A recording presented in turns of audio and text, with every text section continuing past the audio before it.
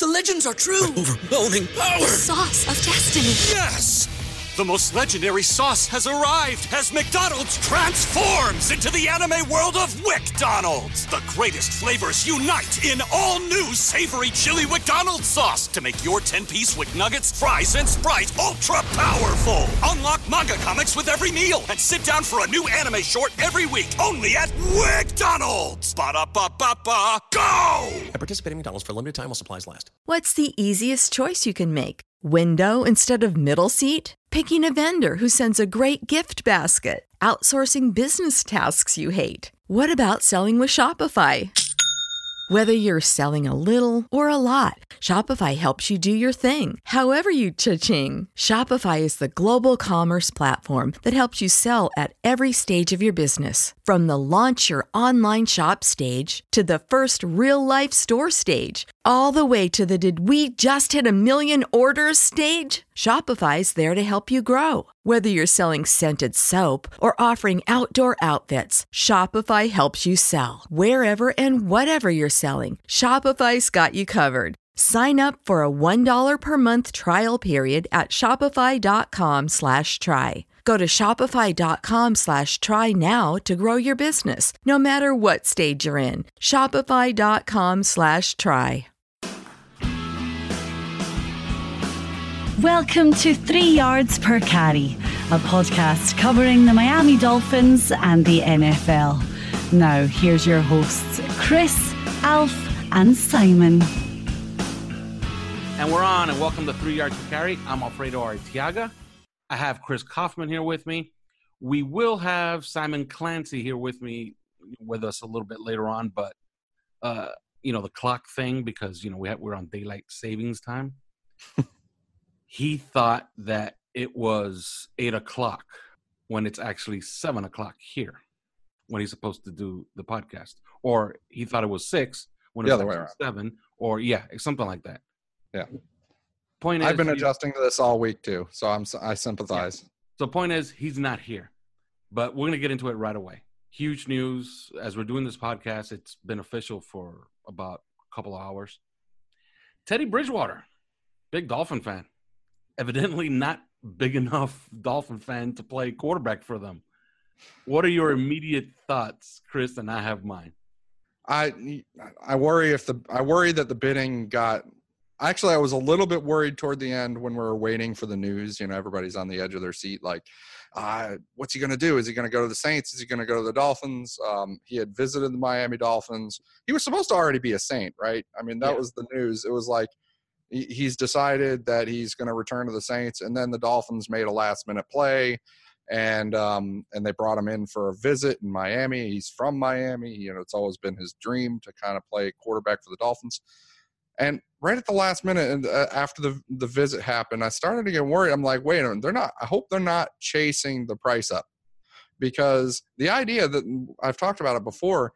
To me, the idea is you've got these journeyman prime age quarterbacks in Teddy Bridgewater, Tyrod Taylor, who actually went off to the Chargers, Blake Bortles, who was released by the Jacksonville Jaguars. Oh, Jesus. I know. And Ryan Tannehill. Let's include our own Ryan Tannehill here.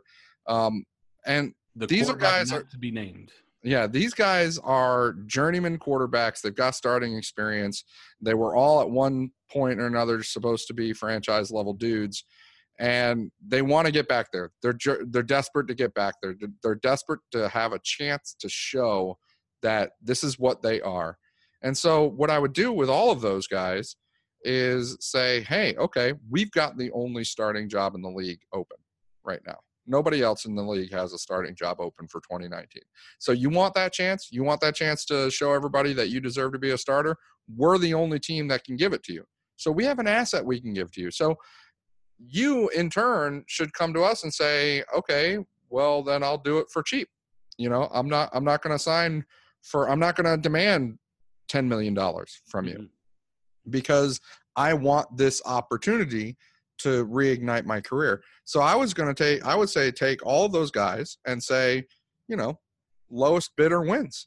Whoever wants the job the most and is willing to take the lowest contract, then that's who I take. And because the goal is, we know that 2019, this guy is not going to be our quarterback beyond 2019. We know what's coming in 2020. Even if the Dolphins do something weird with the quarterback position in the 2019 draft, 2020 belongs to that quarterback, right? Mm-hmm. And if we don't do something with the 2019 draft, then it's still the 2020 draft now. And Tua Tagovailoa or Jake from State Farm or Jordan Love or what's his name, Justin Herbert from Oregon. So, I mean, it's going to be one of those guys. We know that it's not going to be whoever we're signing right here. So we take the lowest bidder. And now all of a sudden, like, things get so heated with Teddy Bridgewater. He's like, I want $7 million a year. I want $10 million guaranteed. Plus all these incentives. I mean, he went to the Saints on a 1-year, $7.25 million deal that can be up to $12.5 million. Yeah, but as I understand it, he can only get that $12.5 million if, like, Drew Brees misses about 12 games. Yeah, I mean, but still, I mean, he's basically hoping that he has a season-ending and maybe career-ending injury, so you can collect. But his 7.25 is fully guaranteed. Absolutely. And he's got the incentives that he can get up to $12.5 million. The Dolphins weren't willing to go there, and I don't blame them for not being willing to go there, because we know that this is not our 2020 and beyond quarterback.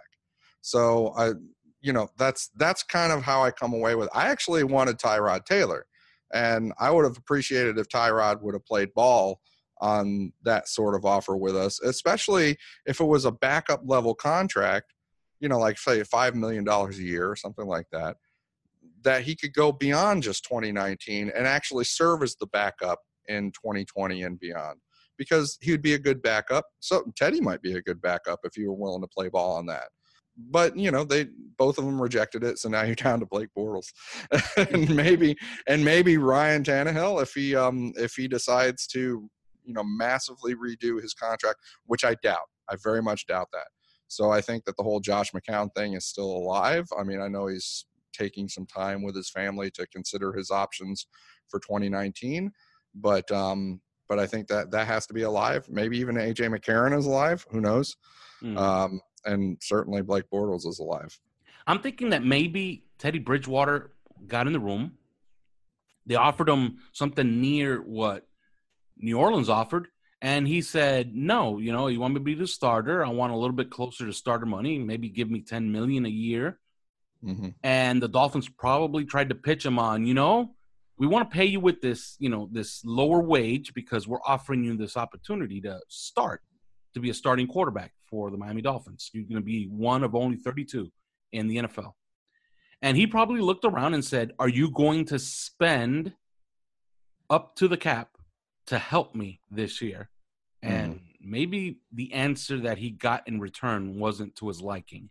And then he said, you know what? I'll just go to New Orleans for the same money. For that. It's sort of like, he's always wanted to be a Dolphin, but it's sort of like, the girl of your dreams, the girl you've had a crush on your whole life. Yeah. She calls you up and she says, you know what? Tonight, let's have sex, but I have HIV. That's what happens. They're toxic right now. And, of course, all day today, it's been a bunch of former players ripping Ryan Tannehill. And I think it's only inevitable. We have to talk about it. If they want to win football games, okay, let's forget about all the rest. That's a big if, apparently. Apparently, it's a huge if, okay, because they're trying their damnedest to not win any games. I guess so far. We don't know if they are, but certainly the fans are. Yeah, the fans are in unison. I think absolutely obsessed with it. Yeah, the fans are absolutely obsessed with it. I'm talking about at least 80%. Like, if we polled it, 80% want us to lose and lose big. I'm talking about 16 games. They want 0-16 and guarantee Tua Tagovailoa. Now, if they want to win football games, there's an obvious answer. In my opinion, there's kind of two obvious answers. First of all, one of them is politically charged, I guess. Okay, because I know where you're going with this. Okay, if you want to win football games, forget about Ryan Tannehill, okay, because he's the obvious answer because he's under contract. And you just say, you know what, let's just run it back one more year. That's the obvious answer. The other one is Colin Kaepernick down, and you can't even say the name. I can't even say his name because I could just feel the people, the angry tweets coming at us. But calling Colin Kaepernick, seeing what Perhaps shape it's he's in, the Cubanness in you. Like Maybe. you can't even say it yeah, and because he pissed off a lot of Cuban people in Miami, right? yes, he did. But seeing what kind of shape he's in, and if he's not in that kind of shape, well, we're not playing any football games for now. We're playing in August. So They forget it. And who knows, he just got a big old payday from the NFL, so maybe he'll play ball because, he doesn't need the money. Mm-hmm. So I think he's an obvious answer, but they're obviously dancing around trying to win football games because I don't see the sense of urgency unless they're just trying to be really, really, really coy and quiet, and they're actually planning on bringing back Ryan Tannehill for one more year. Boy, I don't know if I could deal with that. It'd be hard. I have to admit, it'd be hard. And well, look, I'm gonna put the shoes on your feet, Chris. All right. You got the keys to the kingdom. Okay. You are emperor of the Miami keys. Dolphins. What you say goes. Ooh. Okay. Wow. Awesome. You have full autonomy. You could even hire and fire. If you want to fire Brian Flores in the next 5 minutes, you can do it. What are you doing at the quarterback position? Chris Richard. So okay, does it have to be possible? Because it has to be realistic. That I'm absolutely 100,000% in the tank for. Yeah, because if you ask me, I would just say, you know what? I place a call to Seattle and I say, look, 4 first-round picks. Give me Russell Wilson. Okay. Well, yeah, that's a fair, and listen, Laramie Tunsil is one thing because I get asked this about what would you give to get a quarterback like that. If we're talking about Russell Wilson, we're talking about trading up for Kyler Murray. Laramie Tunsil is the guy that I would say, well, no, I'm not going to give that up because that's the guy I want to protect my new quarterback. So would I give Xavier Howard for a quarterback? Yes, I would. So would I.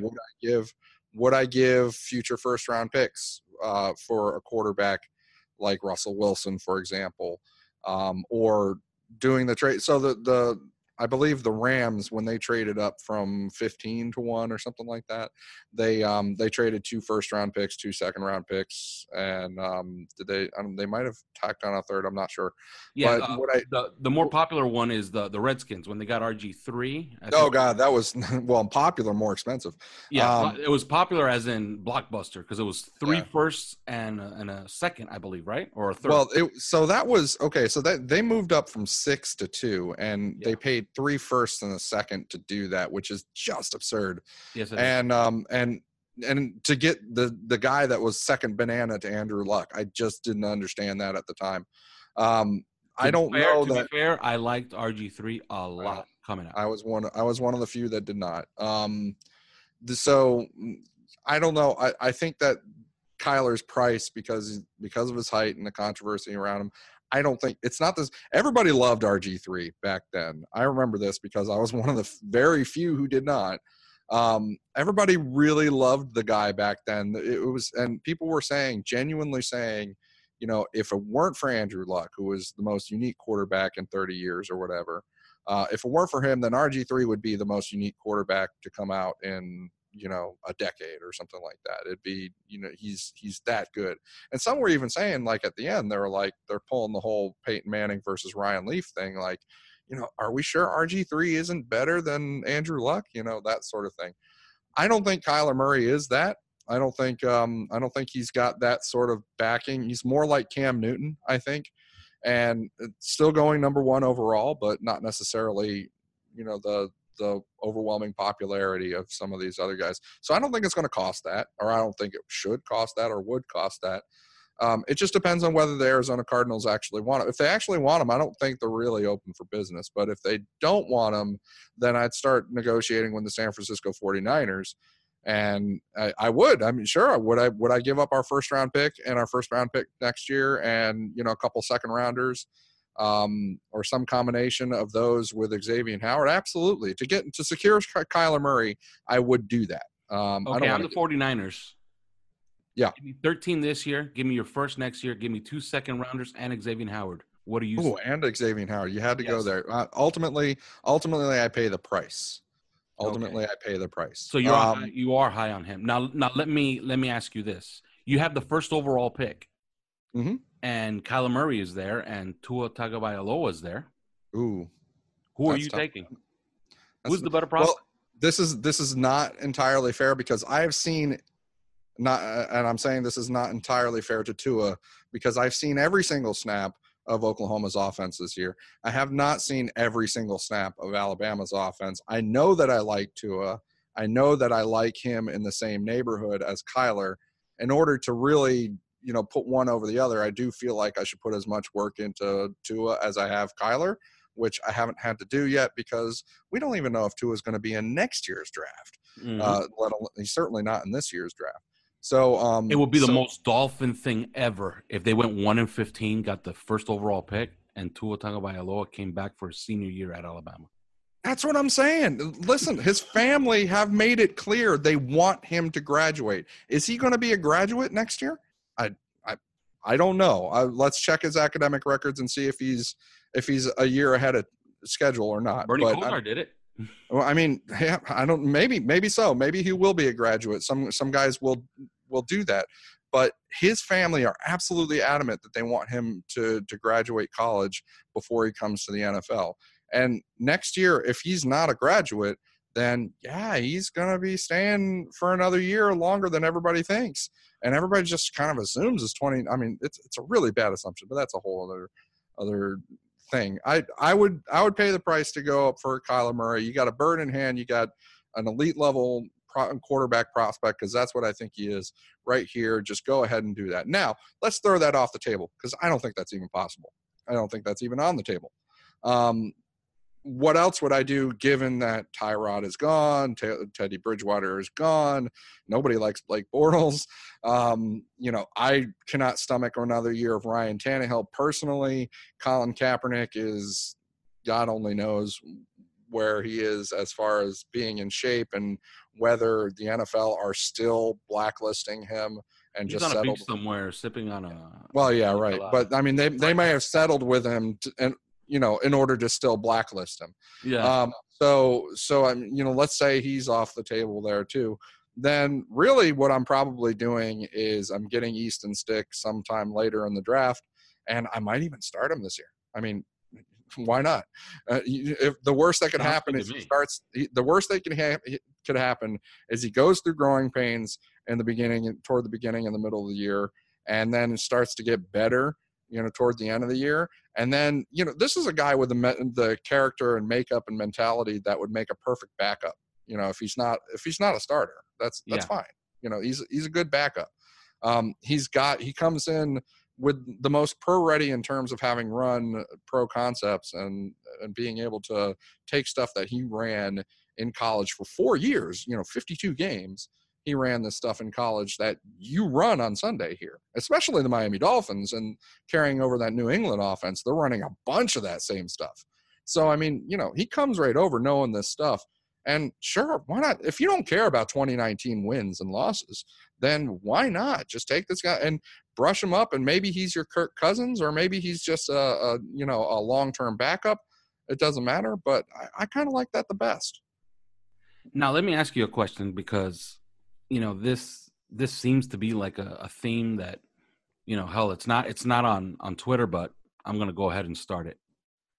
They went out for Trey Flowers. I am told that they did that whole thing where you try to get first in line to be one of the first people to try to set up a visit with Trey Flowers.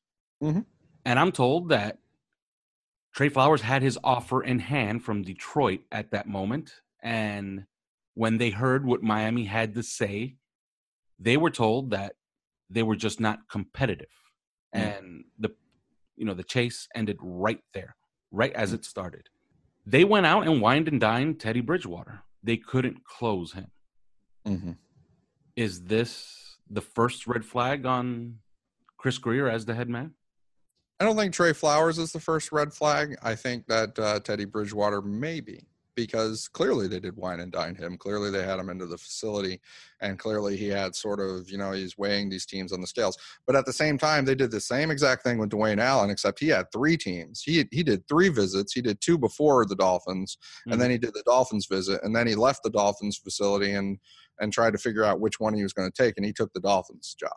And the Dolphins have like 1 billion tight ends now. So I think that's sort of a one in their favor, whereas Teddy's one not in their favor. Trey Flowers, I mean, it's hard to say because at the same time, there are reports that the Jets came calling and he just told them no, like flat out. It's between the Dolphins and the Lions. And so, maybe the Dolphins offer wasn't as competitive as the Lions offer. But to me, when you're saying that, it's sort of like, hey, pony up some more. So you're still in it. Pony up some more. I mean, the Lions have a better offer. If you want to get in this, change your offer. Yeah, the Dolphins came with an offer and they were summarily rejected, which suggests to me that it was pretty far off. Who knows? Maybe. But the offer was rejected. It's not like they were told, no, we're not interested in the Dolphins. Yeah. They're like, no, we're not interested in your offer because we have a better offer in hand. Make a better one. Yeah. And so there's a difference. And the Jets, on the other hand, were told no. They were just told, no, you're not in this. It's between the Lions and the Dolphins, and it has nothing to do with contract, And at the same time, and also the Jets, the whole Anthony Barr thing is so funny. For a split second there, I was about to start making jokes about how the Jets, are loading up on the least important position in football. Yeah. Because they were about to have a stacked linebacker core with they were. C.J. Mosley and Anthony Barr, just those 2 guys alone. It's sexy, but it's also unnecessary. It's a hugely important position for Greg Williams, though, the way that he uses it. Absolutely, because he plays a lot of base, and you got into that on Twitter the other day. Yeah. So I completely agree. But let's pivot to the guys that are no longer here, and another one which I think could be a red flag, which is Ja'Wuan James. It was leaked earlier this offseason that they wanted to keep Ja'Wuan James. I said on one of our podcasts that I would keep Ja'Wuan James, and I actually threw a number out on one of these podcasts, and I said something like $36 million for 3 years. Ugh. And I said that would be like the high end. Well, he got 52 for 4. He okay. Well. So at that price, I don't compete. I don't even place another phone call. I throw a going away party for him at that price. At that price, it's over. It's like there's nothing left to do. Like, what are you going to do? Congratulations. You call him and congratulate him, because what are you going to do? You're going to tell him, you know what? I'd really like you to stay here for like $15 million less. Yeah. Like, that's not going to happen. Not going to work. It's been an odyssey these last 2 years. Do you think that they played their hand incorrectly? And Chris Greer was here for the duration of this Ja'Wuan James odyssey. I think they're following through on the priorities that they've sort of laid out. They don't want to overpay for they know that they're rebuilding. They know that they've got a bunch of dead weight, cap space that they want to flush down the toilet this year. And so they're just focusing on not paying too much for these guys. And Ja'Wuan James, unfortunately, is a victim of that. I was the one among us that was like, no, I would not re-sign Ja'Wuan James at even $10 million a year, because I just don't think we're going to give a whole bunch of money to Laremy Tunsil. And I don't think that we've had that kind of quality of tackle tandem going on for 2 years between Laremy Tunsil at whatever he's going to be, $15 million a year, and Ja'Wuan James at $13 million a year or $12 million a year or even $10 million a year. I just don't think it's worth it. Good for Denver. That's what they got, a good player. There's nothing bad to be said about Ja'Wuan James whatsoever. I was telling Cecil Lammey of ESPN Radio, he was, came to me asking me, hey, what's the deal on Ja'Wuan James? We just got him. And so I gave him the rundown. I was like, there's nothing bad to say about this guy. He's a great pass protector. I can't even say he's more of a pass protector or more of a run blocker, because he's good at both. He's a good character.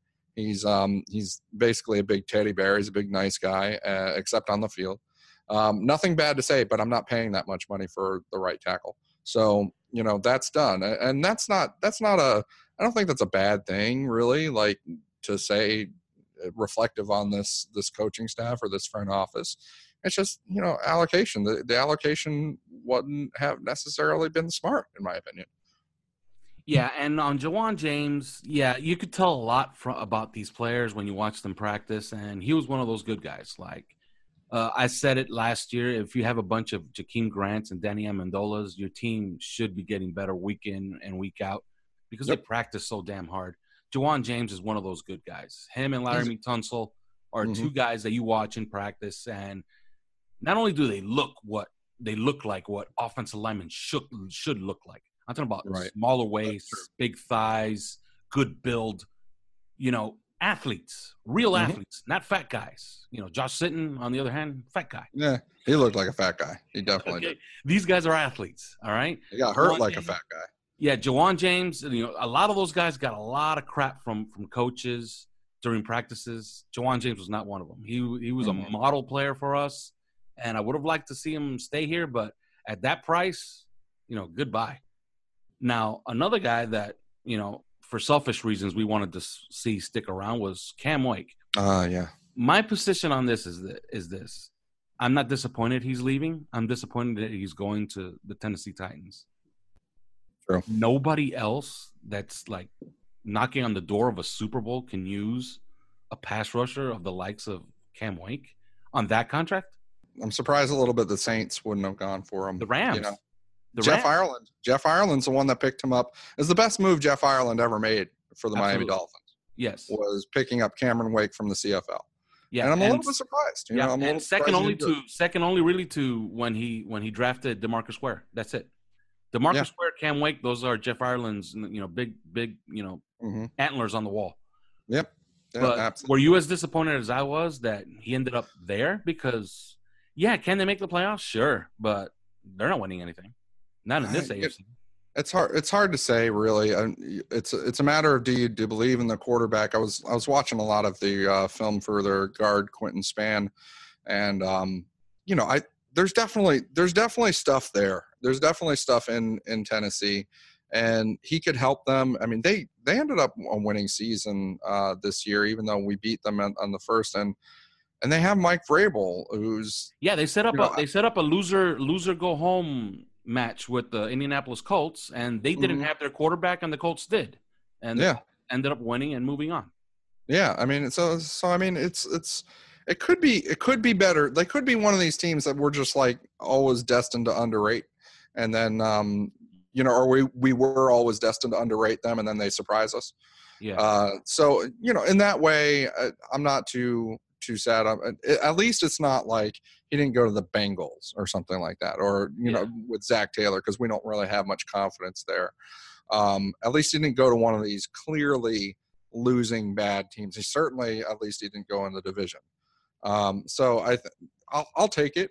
Would I have hoped for maybe the Rams or something like that to try and or Chiefs? Or Chiefs? Oh God, yeah. To replace Dee Ford, that how much of a no-brainer would that have been? I would have hoped for that, sure, but I'm not terribly disappointed. What do you think of the tight ends though? Because we have like a billion of them now. Maybe Tannehill can play tight end. Well, Clyde Walford is a guy who I really like coming out. Not as far as like drafting him all that high, but he's noticeable. Big, strong, catches the ball cleanly, can run. Okay, but he busted out of Oakland after some flashes. I don't know where he's at in his career right now. Dwayne Allen's a little bit different. He's a guy that should play for us and play a lot of snaps. And I've always liked him. And he's always been a noticeable player. When you watch him on film, he blocks people and he does things right. And if people forget, he was a really good pass catcher once upon a time in Indianapolis. So, he's a guy who can do it all. And I think he's a guy that's kind of necessary for what is, I believe, the weakest position unit besides the offensive line, because right now there's nobody there. But, tight end, I would say, was one of our weakest units on our team last year. So he should bolster it. I like the pickup. It's not for a lot of money. I don't know what you think about it, but how does it fit going forward as far as like what they're thinking on offense? It's striking to me that the 4 tight ends, they now have 4 that all look identical to one another. They're all of a size. They're all of a speed with one another. All of them are between like 4.8 and 5.0s, like 4.8 to 4.95, somewhere around that in speed, which is not fast. Clive Walford is not really fast in my opinion. Durham Smith is not fast. Nick O'Leary is certainly not fast. And Dwayne Allen, I sort of remember when he finally tested out out of Clemson, it was surprisingly not good. It was like a 4.9 or something like that. And because he had been an excellent tight end in college, we knew that. So they all look and play a lot like one another, and they're all not fast, and they're all good blockers, and they can all play off the shoulder of the tackle. And then they all have surprisingly good like pass catching skills. They're good hands. And I think that they all look alike. The one guy who stands out is Mike Gesicki. He doesn't look anything like those guys. No, he's the one that stands out. And to me, mostly because of that, I look at it and I say, you know what, this is aimed at freeing up Mike Gesicki to try and be the player that they thought he might be when they took him in the second round. Because remember, Chris Grier took him in the second round. He's still here. He's still the GM. So they're still going to try to make good on that, regardless of what anybody else thinks. And I look at it a lot like, because we have New England's coaches, so what do you go back to? Well, they had Aaron Hernandez back in 2011, 2012. And they also had Rob Gronkowski. But Aaron Hernandez, if you look at how he was used relative to how Mike Gesicki was used, and you do think, like, these are similar players. They should be used similarly, off the formation, moved around, playing in the slot, stuff like that, not being asked to pass protect a whole lot. They should be used similarly. Well, Aaron Hernandez only played off the formation on the shoulder of the tackle like 13% of the time in 2011 to 2012, the 2 years together. And he only pass protected. He only on pass plays like 4% of the time. I mean, it was ridiculous. And Mike Gesicki was literally asked to pass protect 5 times as often as Aaron Hernandez was. Well, that was one as a rookie. Yeah, that was one of the things that drove me crazy about that coaching staff last season. Yeah, absolutely. I sat there in practice and I charted it and I put it on our 3YPC account where I decided I was just going to watch Gesicki and what he would do all game. And they were doing, there were live drills. It was a scrimmage. And Gesicki lined up in line one time the entire practice. And I counted up to 27 times where he was in motion and like another 11 times where he was in the slot. And like 4 times he was out wide. So like the season comes and all of a sudden they're asking him to be Mark Bavaro. Like, I don't get it.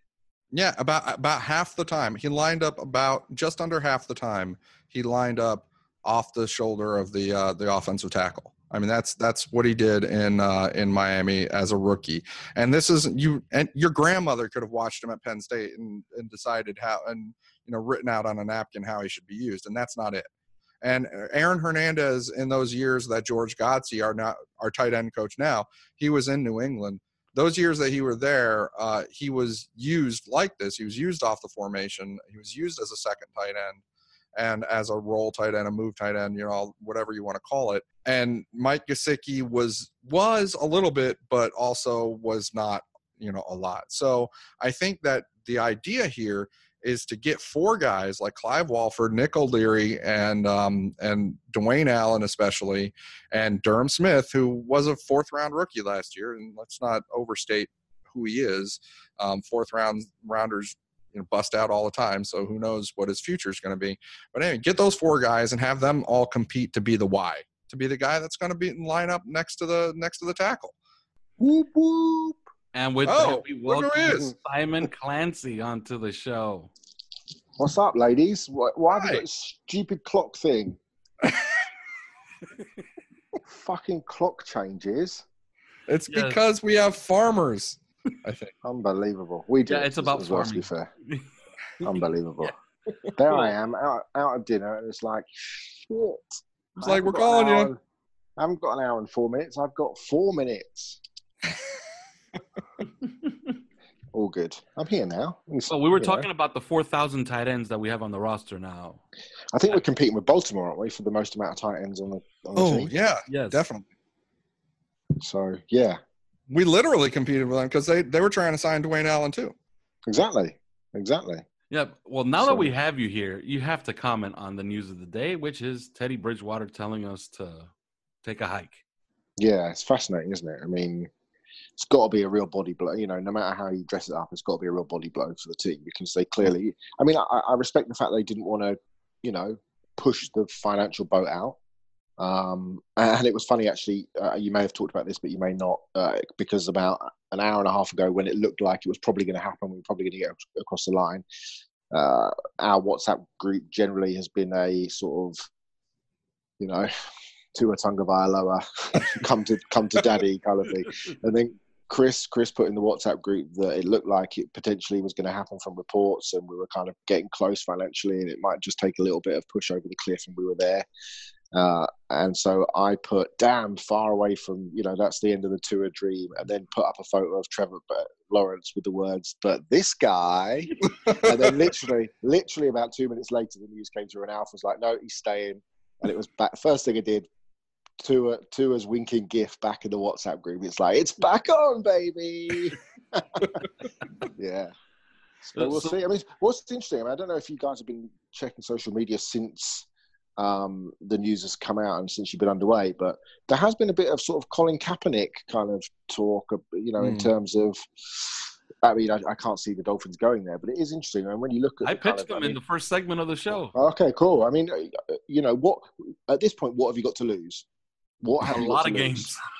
Well, but you know, well, apparently Tua. Well, I mean, the best. Essentially, now we're looking at, and I assume that this will mean us keeping Ryan Tannehill. I would assume, but you know, you'd think, right? I mean, I don't know. But otherwise, what are you? Kaepernick, AJ McCarron, Ryan Fitzpatrick, Blake Bortles, RG3, Mike Glennon. I think it really might be Blake Bortles. That's just my opinion. I think it might be too, actually. It smells that way.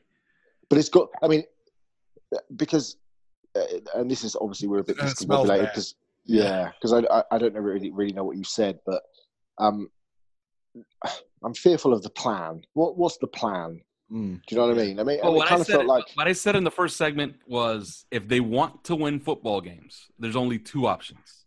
It's either the one that's already here, which is Ryan Tannehill. Yeah. Or you place a call to Colin Kaepernick and see what kind of shape he's in. And if he's not in that shape, well, he has until August to get into that shape.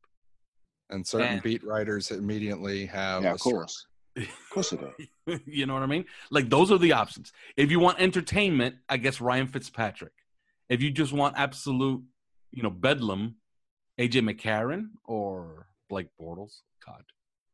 Yeah, I think that's bedlam. I think so. The plan, though, is the plan must be now. I mean, it has to be surely that 2020 is the unless they're planning something. I mean, are they almost forced to take a quarterback high this year, or are they literally are eggs in the 2020 basket? By the very nature of Teddy Bridgewater not choosing us, are they more forced to take Dwayne Haskins or Drew Lock?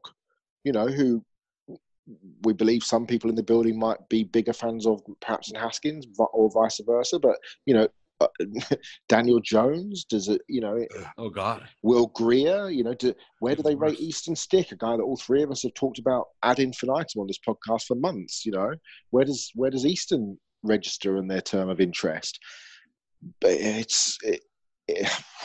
it kind of feels like, what's the plan? But I will say this: it's not unprecedented though, because remember, you know, as we headed into 2005, if you recall, Gus Frerotte was our only quarterback, and he was a career backup. And we headed into 2008. You know, the guy that was supposed to be the quarterback in 2008 was Josh McCown. And to that point, he had only been a backup and maybe sometimes starter and not actually played all that well. And Ethan actually shared a story recently that he remembers interviewing Josh McCown during that Senior Bowl that Dan Marino briefly spent as a VP, evaluating players in the rain and hating every minute of it. That was supposed to be our quarterback. It was both years. Those were rebuilding years, right? We were going to be terrible, right? And that was what we headed into with at the quarterback position. Was in 2008, Josh McCown was supposed to be the guy. Second rounder, Chad Henne, and in 2005 it was just Gus Frerotte, really. The quarterbacks that the Patriots have picked, though, you can't really say, because Jacoby Brissett is different. You look at the guys that they've taken.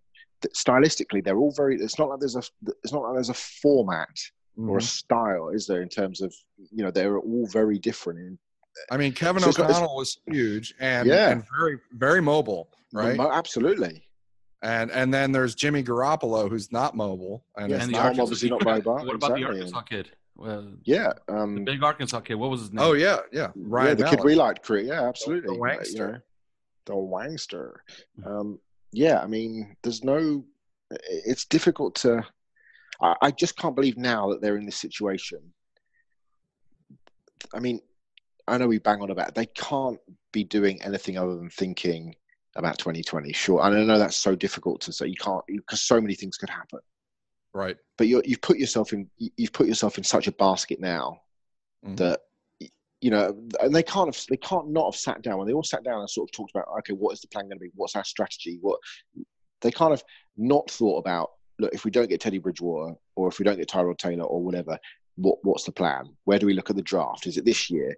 Because you can't force yourself. Like I said this last week, you can't force yourself into taking somebody that you don't like just because you find yourself in a scenario that is a bit more difficult than perhaps you first envisaged. I.e., if you don't particularly like Dwayne Haskins, you shouldn't be forced to take him because everybody else thinks you should take him. Because if you don't like him, don't take him. Do you know what I mean? I don't feel like you should back yourself into a corner and think, shit, circumstance means I've got to do this. I don't really like the kid, but I've got to. He's the kind of the best option. Especially when they're, we look like a shitty team. It looks like there's going to be a couple of years, 3 years of kind of more struggle. And you've got, 2 generation-defining quarterbacks potentially coming down the pipe in 20 and 21. That's got to play on their mind. It has to, surely, doesn't it? Doesn't it? I think they have to look at them all, all together. Look at basically 3 years or a couple of years of quarterbacks together, right? They've got those guys in the future that they're familiar with. Mike Tannenbaum went and saw however many games. 7 was it that we saw? Yeah, and reported back to everybody. He was watching Justin Herbert. He was watching. They were watching Tua Tagovailoa and Kyler Murray and everybody. So Steve Ross is not going to sign off on not taking Tua, is he? He's going to... I'm not taking him on if they had the number 1 pick. It's good. Yeah. Steve Ross will absolutely... Or would they trade? No, he would not. He would not sign off. He will take Tua. That's what I mean. Absolutely. He will absolutely... Yeah. The diktat will come down that if you do not take him, I will kill every one of you. Yeah.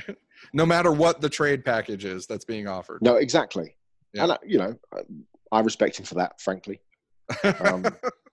But I think you have to look at this year as well, too, though. What do they think of Drew Lock or Dwayne Haskins? We don't know for sure.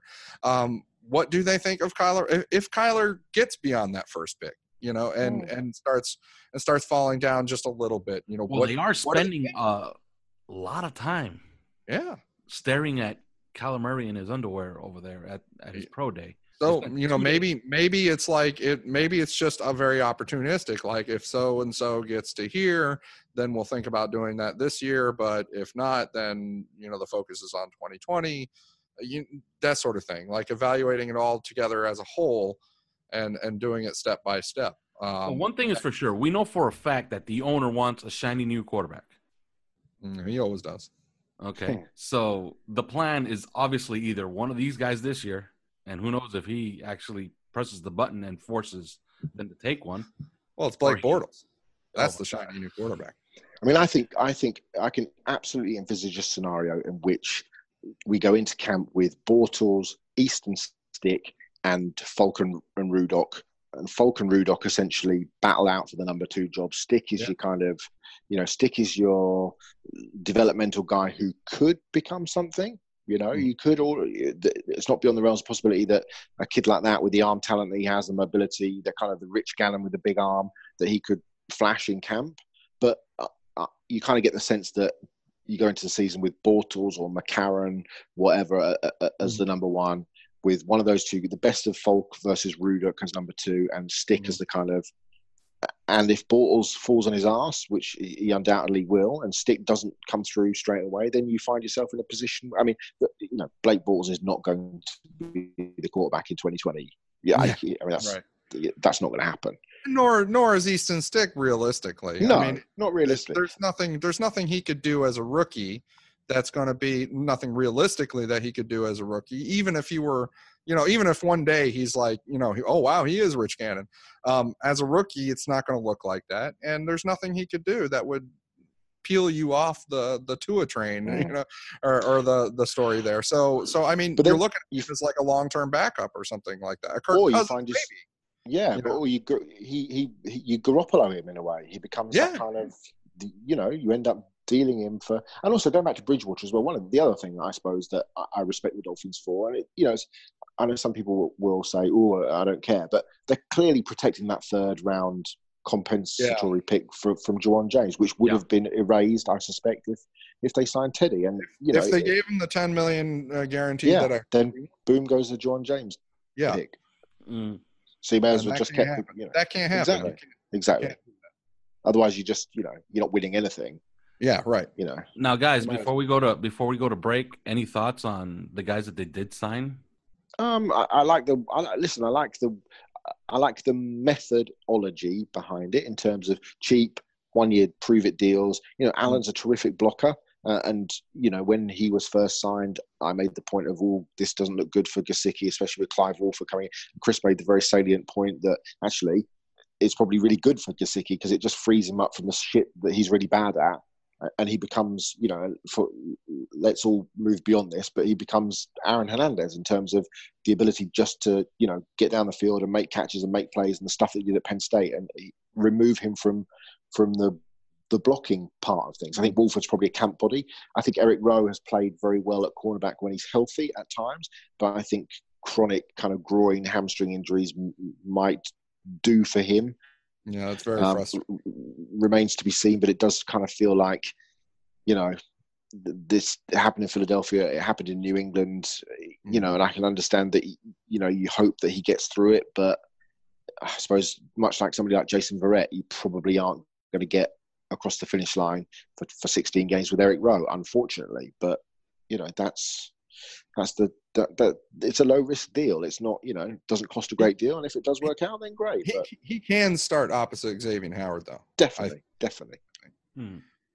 So I like that one. I like that one. I mean, even I was, you say let's get Devontae Parker back, and I probably, you know, a week ago been like, oh God. But the deal that they got him back on, especially relative to all the other deals going on out there, yeah, it's not that bad. It's really not. I mean, I respect that these wide receivers and coaches and offensive coaches, Carl Dorrell, who I respect the hell out of, is the wide receiver coach now. I think he was a good wide receiver coach for us in 2008 to 2010. Back then, we seemed like we were very, very short on talent, but very high in well-coached players, like with Greg Camarillo and Devon Bess and Brian Hartline and guys like that. I respect him, and I respect Chad O'Shea. And if they're looking at the tape of Devontae Parker and being like, let me try, then okay, yeah, I'm good. Okay, we shall be back briefly. What? That doesn't make any sense. We should be back shortly, but briefly, here is a break. Hi, this is Craig Mish from Swings and Mishes here on the 5 Reasons Podcast Network. Just in case you missed any of our podcasts in the past, here's what you missed. We have been extremely aggressive in trying to acquire additional international dollars, not just for, you know, potential free agents with 2 first names. It's nice that ownership is fully supportive and allowing us to do everything in our power to be the best team in this region, in the gateway to America, and for Miami to become a destination spot for all Latin players, because, you know, this is such an international city. Hey, it's Seth Levitt here from the Fish Tank with my main man, OJ McDuffie, the Juice. And Juice, we've got a special guest over the next 2 weeks in the tank. What's up, everybody? It's Pat Surtain, and I'm officially diving into the Fish Tank. If he was better than Peyton, he definitely wasn't better than me. Oh, there so we that's go. what I wanted to get at. Yeah, that's where we're going with it. Did you and Peyton ever play against each other in high school? Absolutely. Beat him 35-7. 35 to 7. Get out of here. Oh, yeah. I had 3 rushing and 2 passing on him, accounted for all 5 touchdowns. Had hands in all of them. Yeah. Hey, Pat came in here saying he doesn't remember stuff, but he remembered I remember all that. Make sure you dive into the tank to hear our entire interview with Patrick Surtain here on the 5 Reasons Sports Network. You can catch up on what you've missed and hear new episodes every 2 weeks until July by searching The Fish Tank on Apple Music, Google Play, Podbean, Spotify, or wherever else you find your favorite podcasts.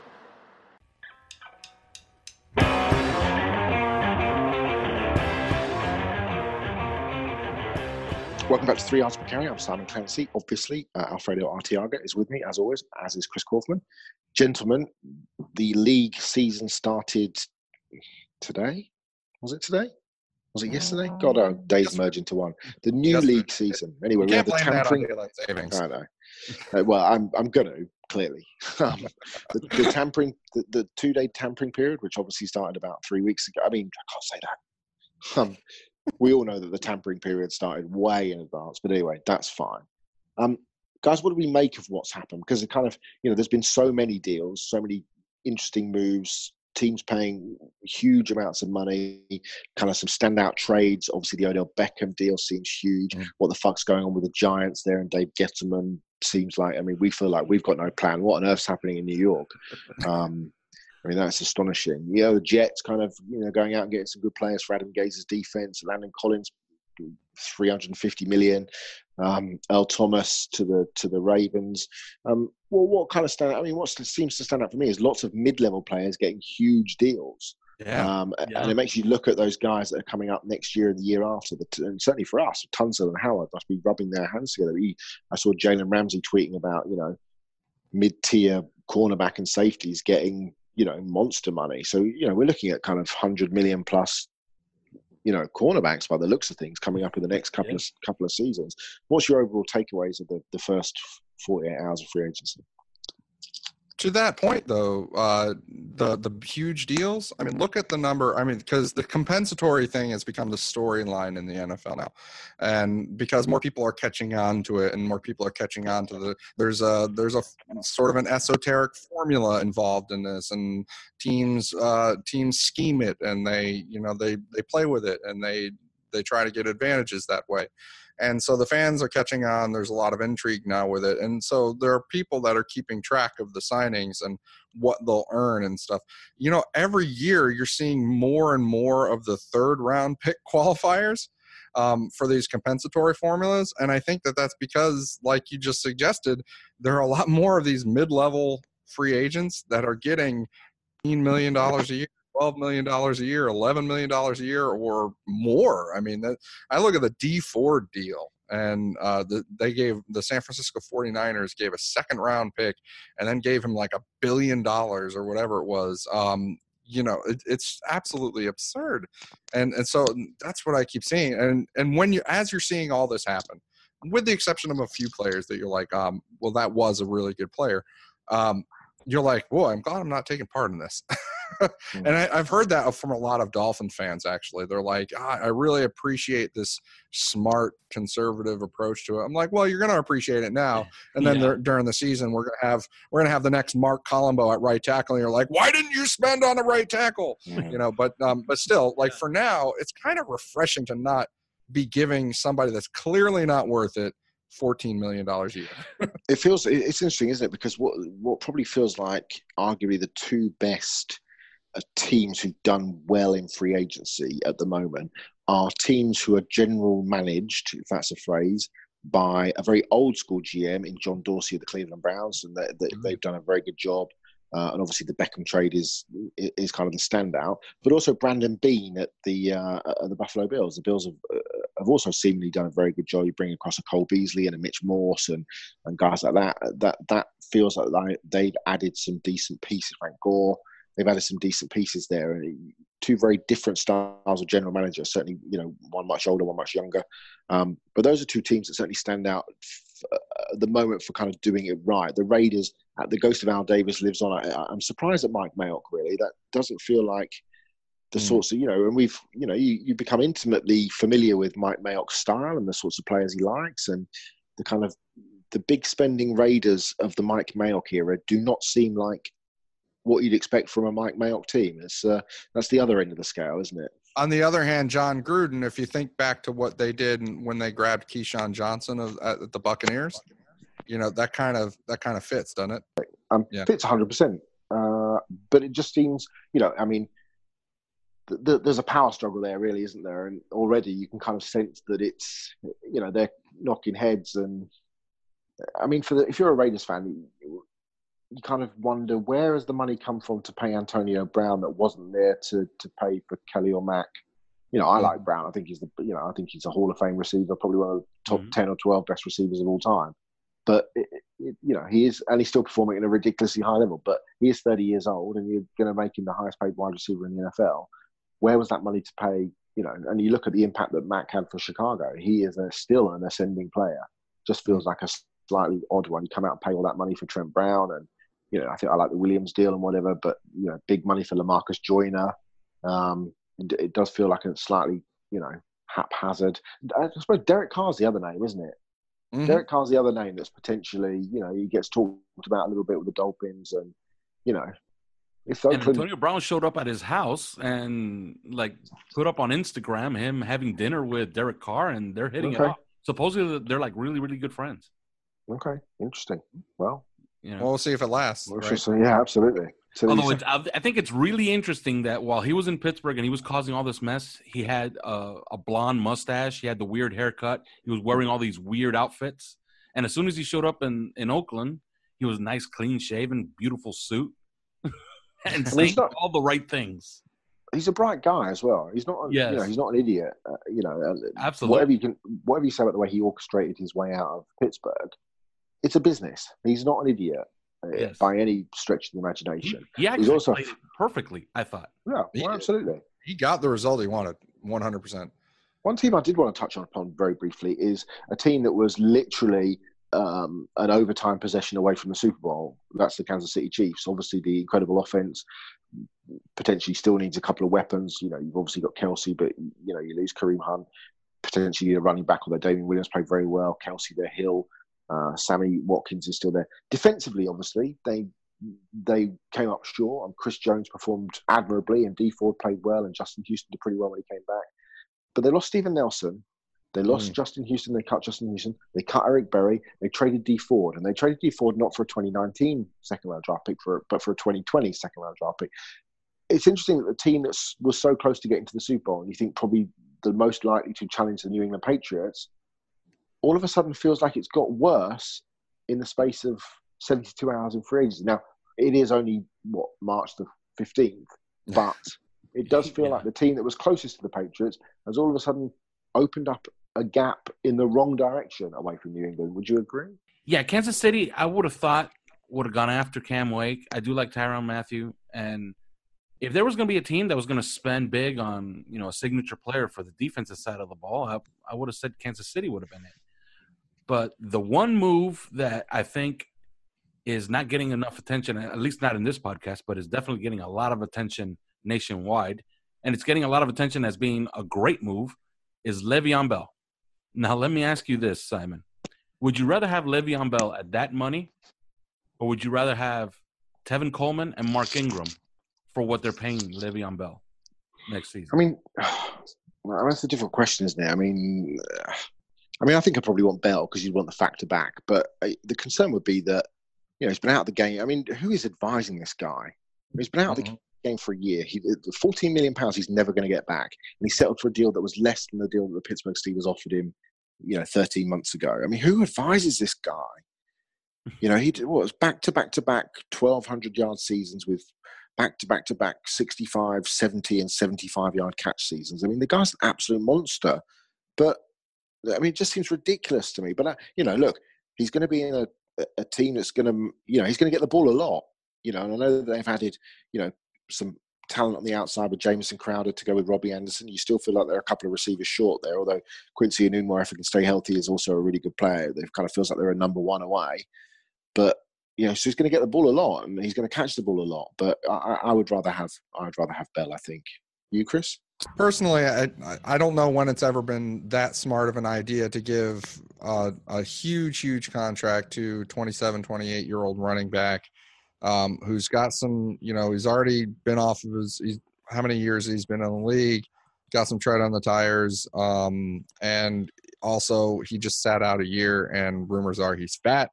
And I just don't know that, especially a guy coming from a different offense, a different offensive line, a different system, different teammates and stuff like that coming to your structure, and you just don't know if he's going to play as well for you as he did for the Pittsburgh. So he has a very idiosyncratic running style, Le'Veon Bell does. Like, he does it a certain way, and I don't know.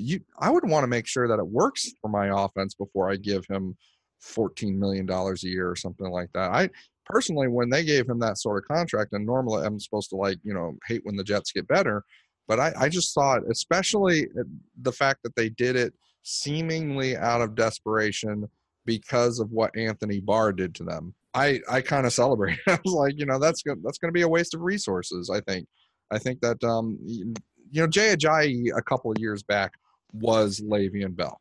And then all of a sudden he has dropped off the map. And I think that's the way it goes with running backs a lot of the time. And so it wouldn't shock me at all to see that happen with Le'Veon Bell with a new team after a year layoff, gotten all fat. And, I don't know. It just doesn't strike me as a great idea. Do you have a favorite free agent move? That's a good question. I know, I'm full of them.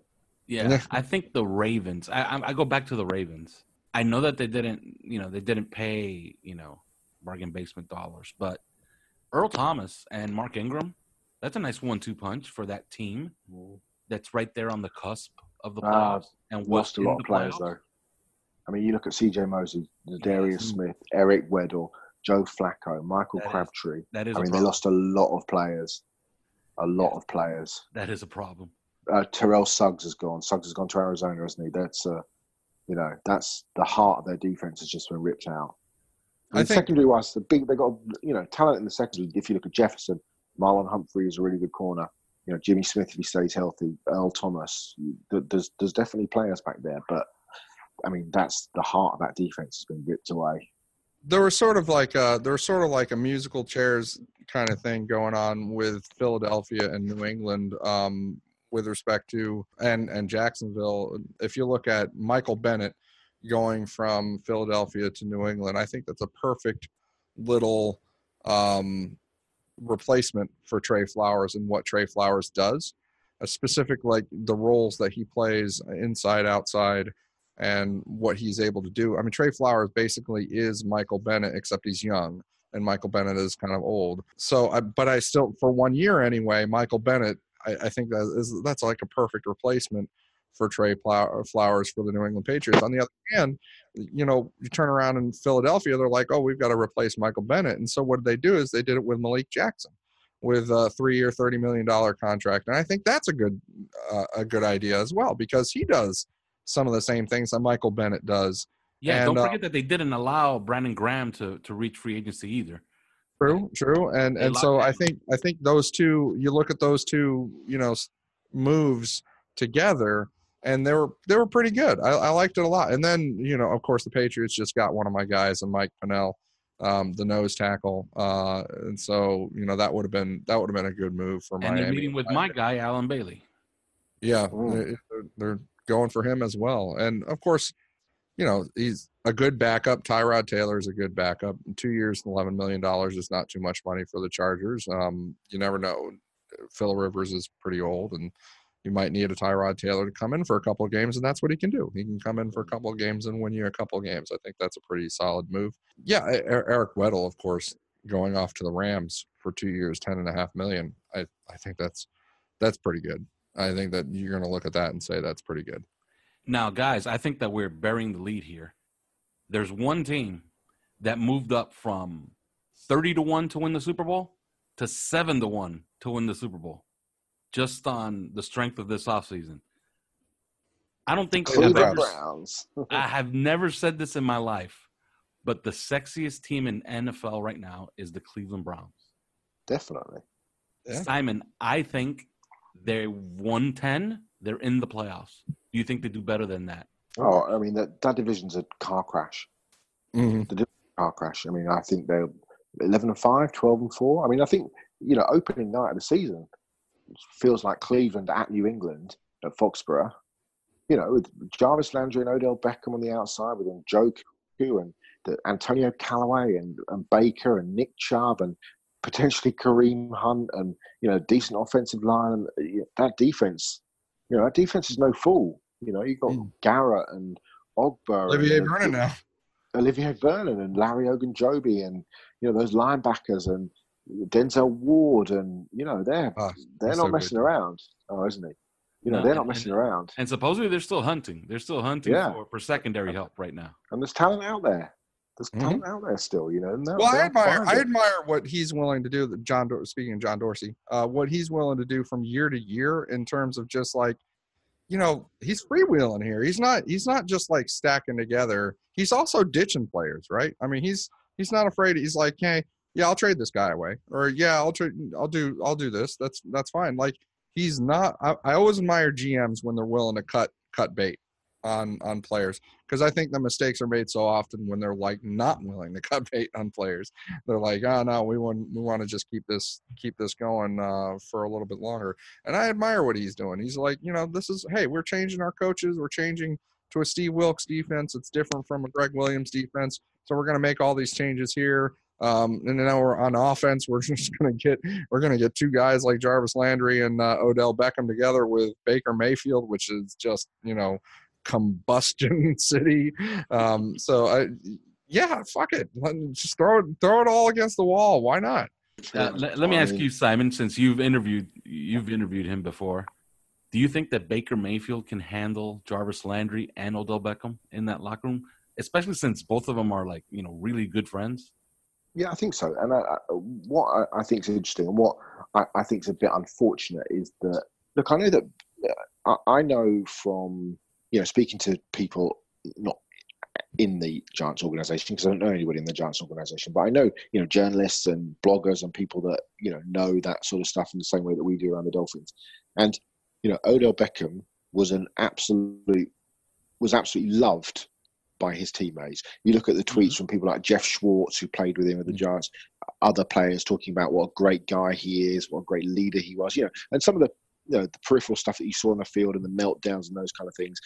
That's the sort of thing that you get from a competitor. Yeah, it's a bit immature sometimes, but, you know, he's a superhuman football talent. And, you know, and I'm not condoning any of that behavior, but I don't. Somebody tweeted yesterday, a Giants fan who tweeted a load of photographs saying that every single game when Odell got to the car park in Giant Stadium, he would come and sign every single autograph, take every single selfie. He turned up an hour before they were supposed to arrive for every single home game, every single one he ever played with the Giants. He would sign every autograph, take every photograph, take every selfie, do everything. And this guy, there was a series of tweets with lots of photos and lots of different things of, you know, Odell on different occasions turning up and, you know, him saying, thanks very much to you. This is a side of you that nobody ever saw. We really appreciate it. And I just thought there were so many players that came out and said, you know what, he was a great guy. He was great in our locker room. Everybody loved him. You know, okay, he didn't get on with Eli Manning. People don't get on with people that they work with all the time. It must be hard to try and get on with all 53 people that you work with. So, you know, I think Baker won't have it. This team's going to win. That's the bottom line. This team is going to win. They are not that far away from making a deep foray into the playoffs. And they're coming at a time where the New England Patriots are, yes, they're still Super Bowl champions, but the day will come. I know we talked about it last year, but the day will come soon where they fall down the cliff the other side and Gronkowski retires and Tom retires and Belichick retires. And, you know, they are not going to be good ad infinitum. They're not. You just can't be that. We talked about the Chiefs. Defensively, they've dropped off a bit. The Cleveland Browns and the Indianapolis Colts strike me as potentially the next two dynasties in terms of, you know, where they're headed.